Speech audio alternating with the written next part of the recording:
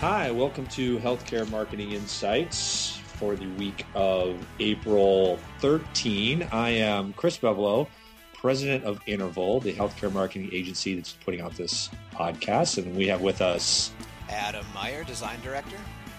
And we're trying something new today, so we're going to find out whether you can really tell the difference. But we're recording this podcast remotely, because we're going to start inviting guests in from around the country, people we've met through Twitter, clients, that kind of thing. And we thought we better try this out ourselves before we threw the innocent into the pit and force them to figure out how to do it. So we're pretty confident that this is going to turn out just fine. But if you notice a difference in the quality of audio, or if it sounds a little different, that's why. Yep, and we'll be playing around with a few different settings to try to perfect it. So we're kind of in our infancy right now of figuring out the remote recording stuff. So I have no doubt you'll notice a difference in quality between our normal audio and now. But like Chris said, we'll be figuring it out here as we go. And for those people that actually care or have an interest in the geeky tech things that you do, Adam, why don't you briefly describe the setup we got going on right now? All right. Well, today it's pretty straightforward. We're going right through Skype. We're basically recording a Skype call. In the office, we sit around a conference table with microphones set up for each person who's talking. And that all feeds through and records individual tracks in, we just use GarageBand on Macs in the office. So that's the difference between how we normally do it and how we do it today. And I suspect moving forward, it'll be somewhat of a hybrid between both, so that people who are off-site will be coming in through Skype or something similar, and we'll be working on getting the best audio possible through our original means as well. Cool. Okay. So let's dive into some issues. I want to start with something that we're going to get to a challenge that I'm facing with social networks related to healthcare marketing a little bit. But this was a posting that was related to the 4 Ps of marketing, which if you have marketing education or background, you're probably familiar with.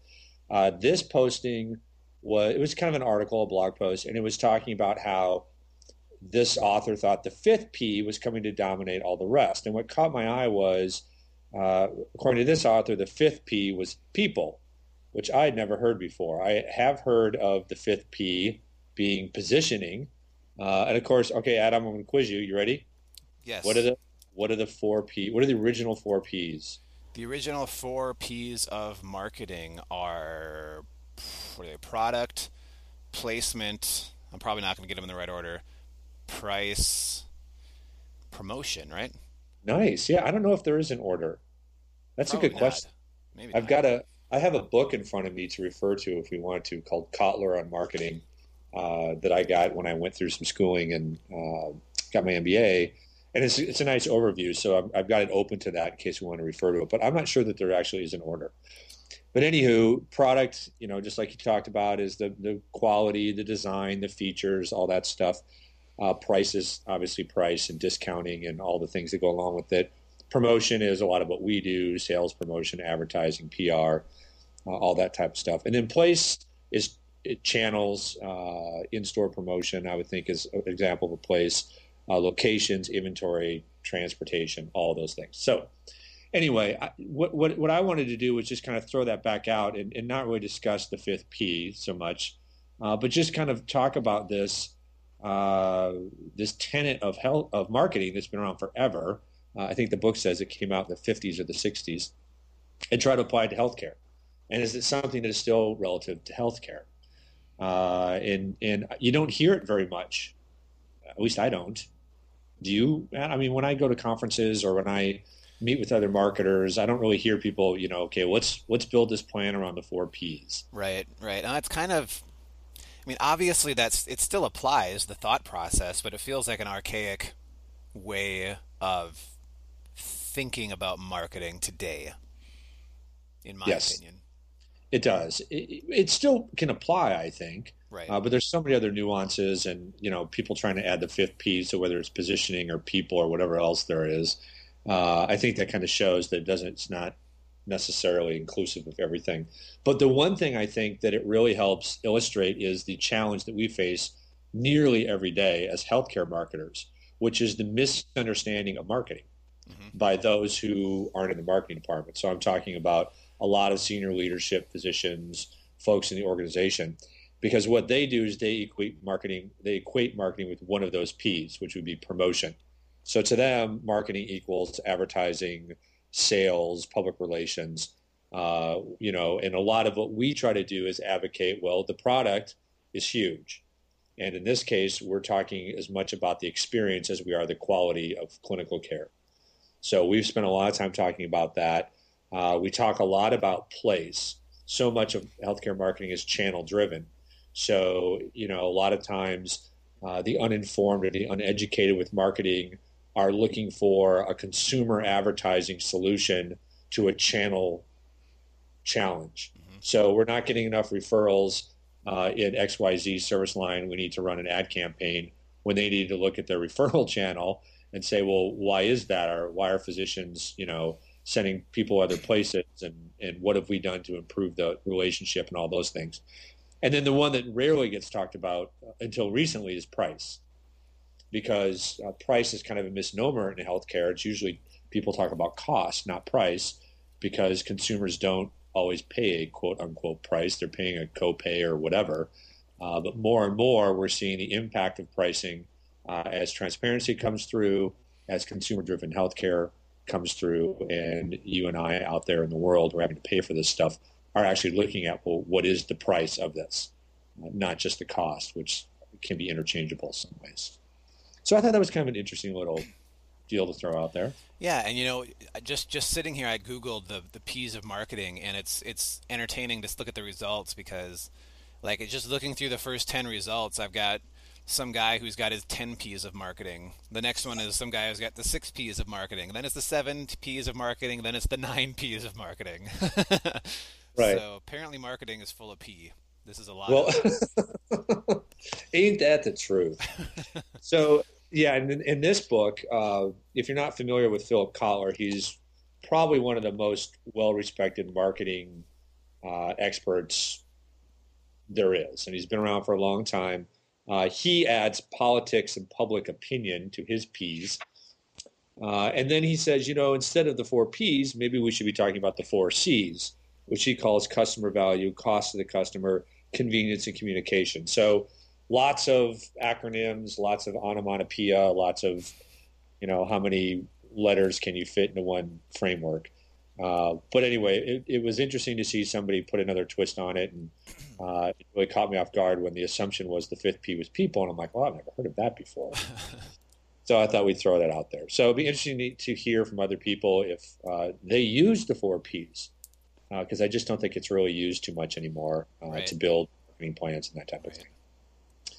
So another thing we wanted to talk about was we posted we had a blog post on this week. We had another encounter with a healthcare marketer here, a client of ours, who ran into an icky ROI situation. And we've talked about that on our podcast before. But in this case, I'll protect the names here, so we'll use anonymous names. But this healthcare marketer was pitching a service line strategy, a marketing plan to the team internally.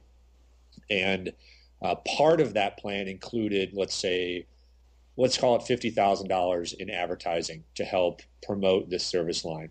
It's not necessarily a service line that lends itself to immediate action by a consumer.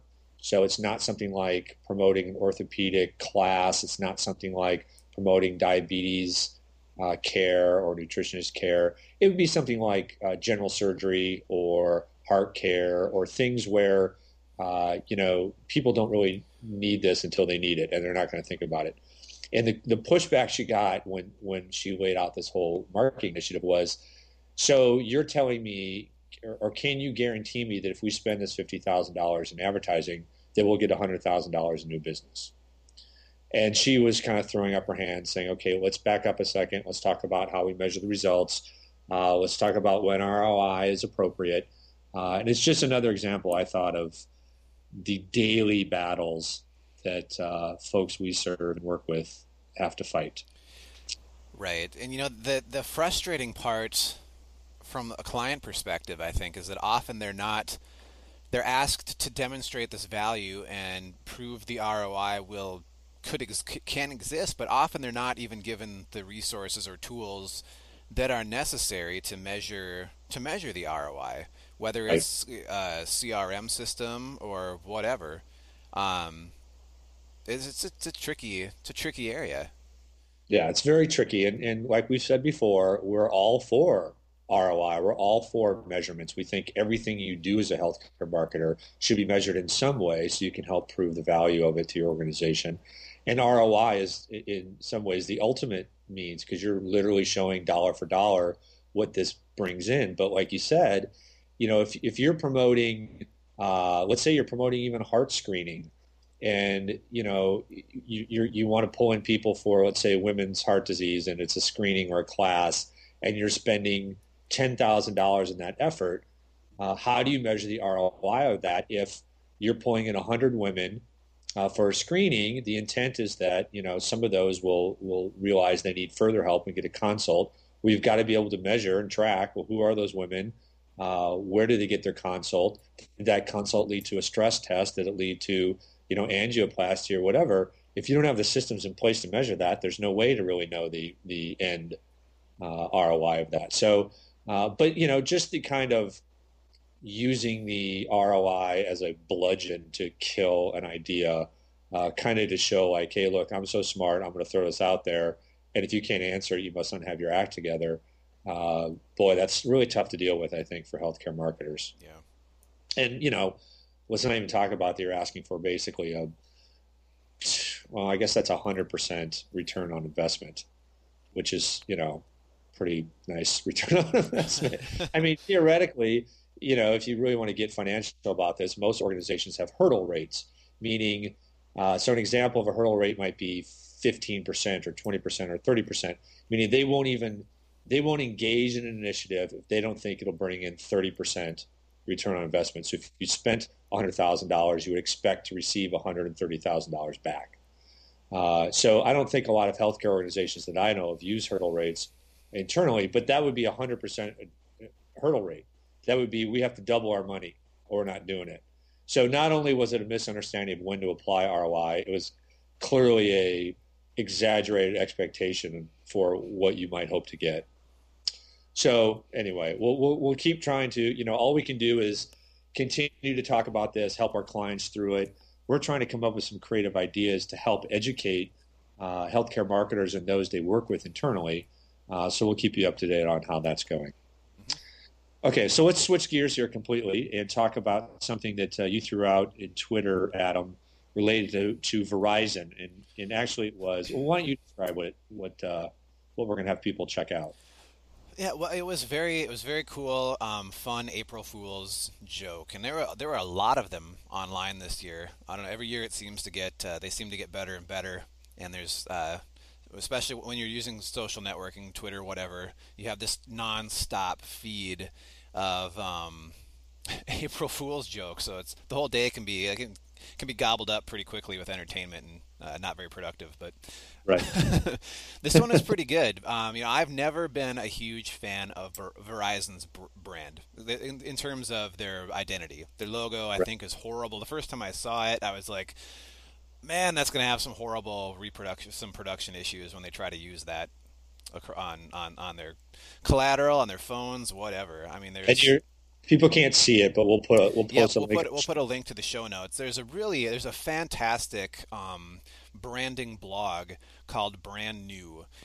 Typically, what the author does is look at before and after shots of logos, and then after that, he'll dive into their brand more, look at collateral, and also talk about the company in general, and what their brand identity is in terms of how people view them. But the April Fool's joke that he had posted this day was a rebranding of Verizon. And if you look at it, if you're familiar with the Skype brand, the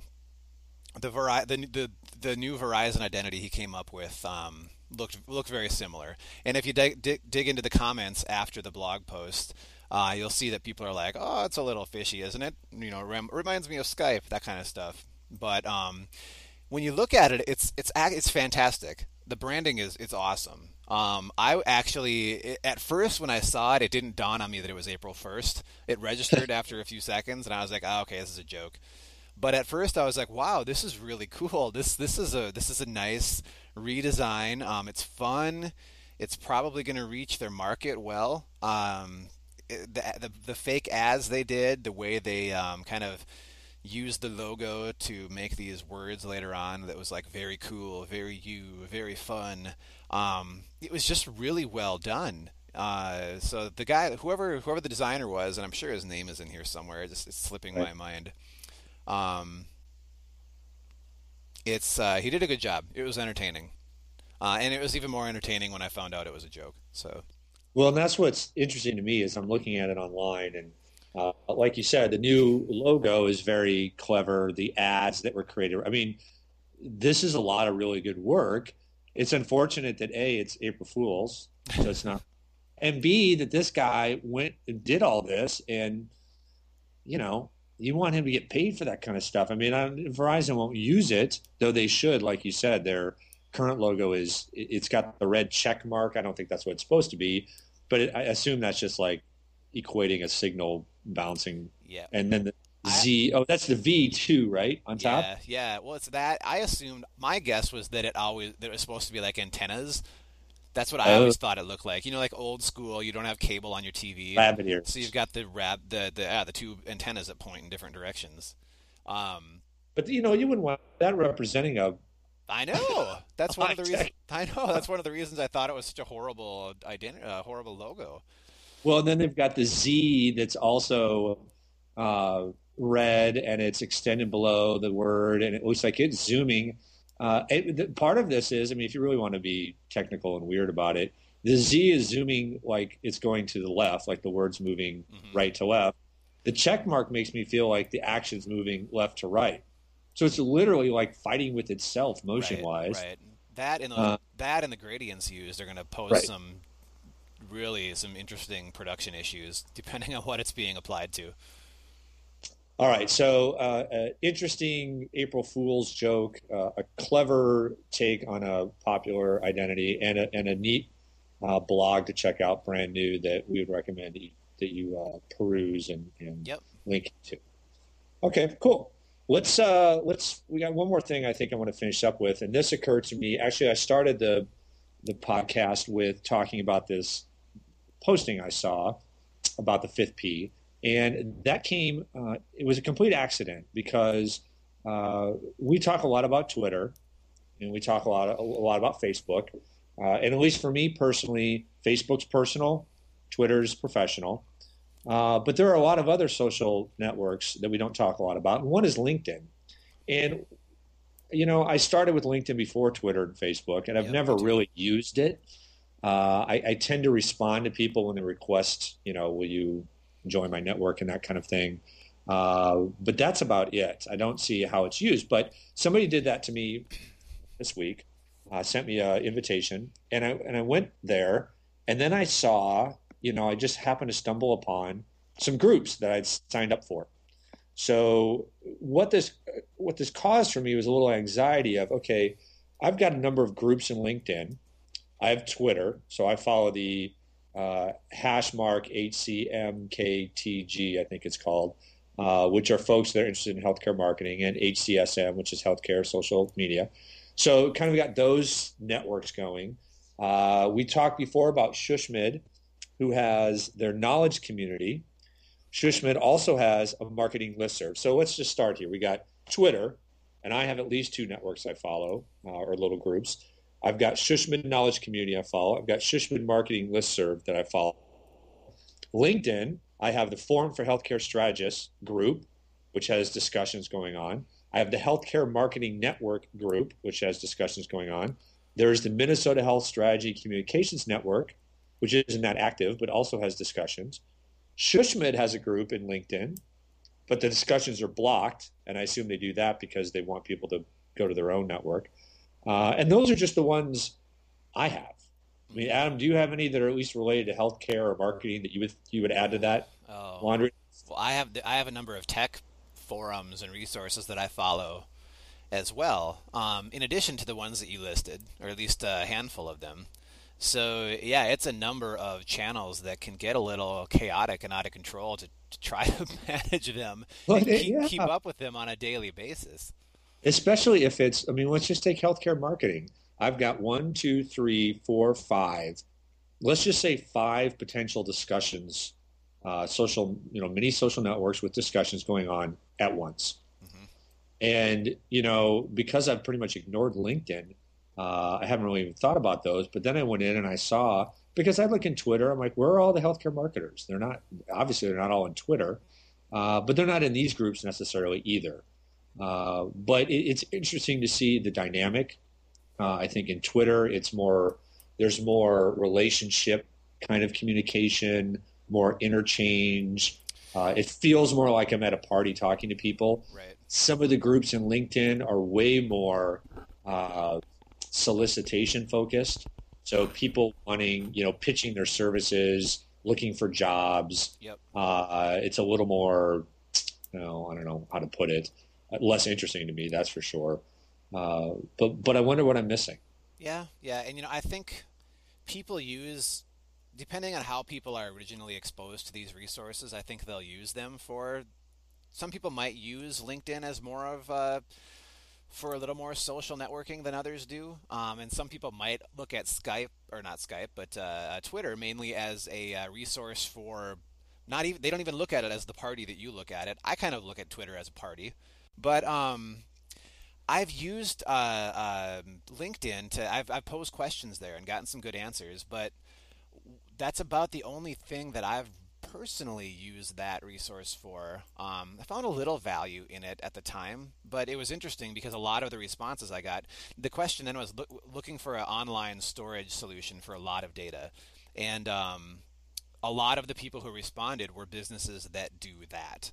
So it wasn't necessarily information that I valued it to a degree because it was nice to know that those people were options. But what I was looking for was people who were in my situation in the past who found good solutions, and they weren't necessarily just pumping their own business. They were going to say, "Here's a solution. Here's a solution. I liked this one. I didn't like that one. This is what we went with, and this is why we chose it." And I didn't get a lot of that. Although through Twitter, I have found that you get a little bit more of that. It's a little more personal. It's a little more anecdotal. Right. It was just, I don't know. Overall, it was just a little more personal and a little more useful and a little less commercial. It's less commercial. I think in Twitter, when somebody is self-serving, I mean, we post blog posts and when our podcast is up, and but these things are more content oriented. We don't say, "Hey, we've got a sale," or "Why don't you try this service through Twitter?" Because when other people do that, I think it comes off the wrong way, Right. and that's less the case in LinkedIn. And I actually found an email from somebody that I've gotten to know through Twitter, who I stumbled upon in LinkedIn. Her name's Katie Adams. I'm not sure where she's from. I think she's from the East Coast. She's a healthcare writer, consultant. And I asked her, I said, "Well, how are you using these LinkedIn groups?" Because that's where I stumbled upon her. Her quote was, "LinkedIn is okay, but honestly, the group forums tend to be dominated by consultants." And in parentheses, she put surprise, pitching for business and job opening announcements. But she says she still tries to stay in touch with those groups, just to kind of, you want to keep your finger on the pulse. The problem is you run out of fingers when there's all these different arteries of information. So I think it'll be interesting to see where these head, Yeah. because part of me feels like they're going to settle into different audiences with different purposes. Even though a lot of them, I think, try to replicate audiences or serve the same purpose. The ones that people like, they're going to orient to, and the other ones will fade away or change why they're there. And I would be interested to hear from other people how they're using these and what other ones we're missing, because I'm sure there are some that we're not even Oh, aware of. yeah, they're countless. I mean, one that you've kind of mentioned just by using the phrase stumble upon a couple of times is stumbleupon.com, which is actually kind of a cool site. It's a place where you can go and people recommend things that you might like based on on websites that you like. It's basically a place to, their little tagline is discover the web. But you go there, and it's just a cool way to find resources online that you may not have found otherwise. Just interesting sites. So there's another one to add to your list to manage, because that one's also kind of built around the social network. And then somebody forwarded to me Alltop, which I never heard before, which is it's a website. It's an aggregator of information. And if you go there, if you went to like hospitals, if you enter that as a topic in Alltop, and it's just alltop.com, and you went to hospitals, it's new, so they haven't had it before. And it's basically blog posts, news feeds, Twitter posts from healthcare hospital resources that this website considers to be important. And they kind of put the more important ones on the top. So you've got Mayo Clinic at the top. You've got University of Maryland Medical Center, which I think is up at the top because one of the guys that we've gotten to know through Twitter, Ed Bennett, is a leader in social media. So I think he's done a lot to promote that for that organization. And hopefully I'm not confusing his organization with this one, but I think that's the case. So that's probably why they're at the top. Anyway, it's another place to go. And of course, you've always got Google, but that's less of a social network. It's more of a, search engine, obviously. But so anyway, just thought we would toss it out there and maybe we get some feedback from folks and see what they prefer and how they use these different networks. All right, I think that's a nice place to stop for the day. So. What do you think, Adam? I think that's all right, cool. It. I'm done. We're done. Time for lunch. All right, so for our interval, this is Chris Bevelo. Adam Meyer. Thanks so much for joining us, and we will talk to you next week, and we hope to have a guest podcaster with us next week, so you'll find out who that is soon. Tune in. All right, take care.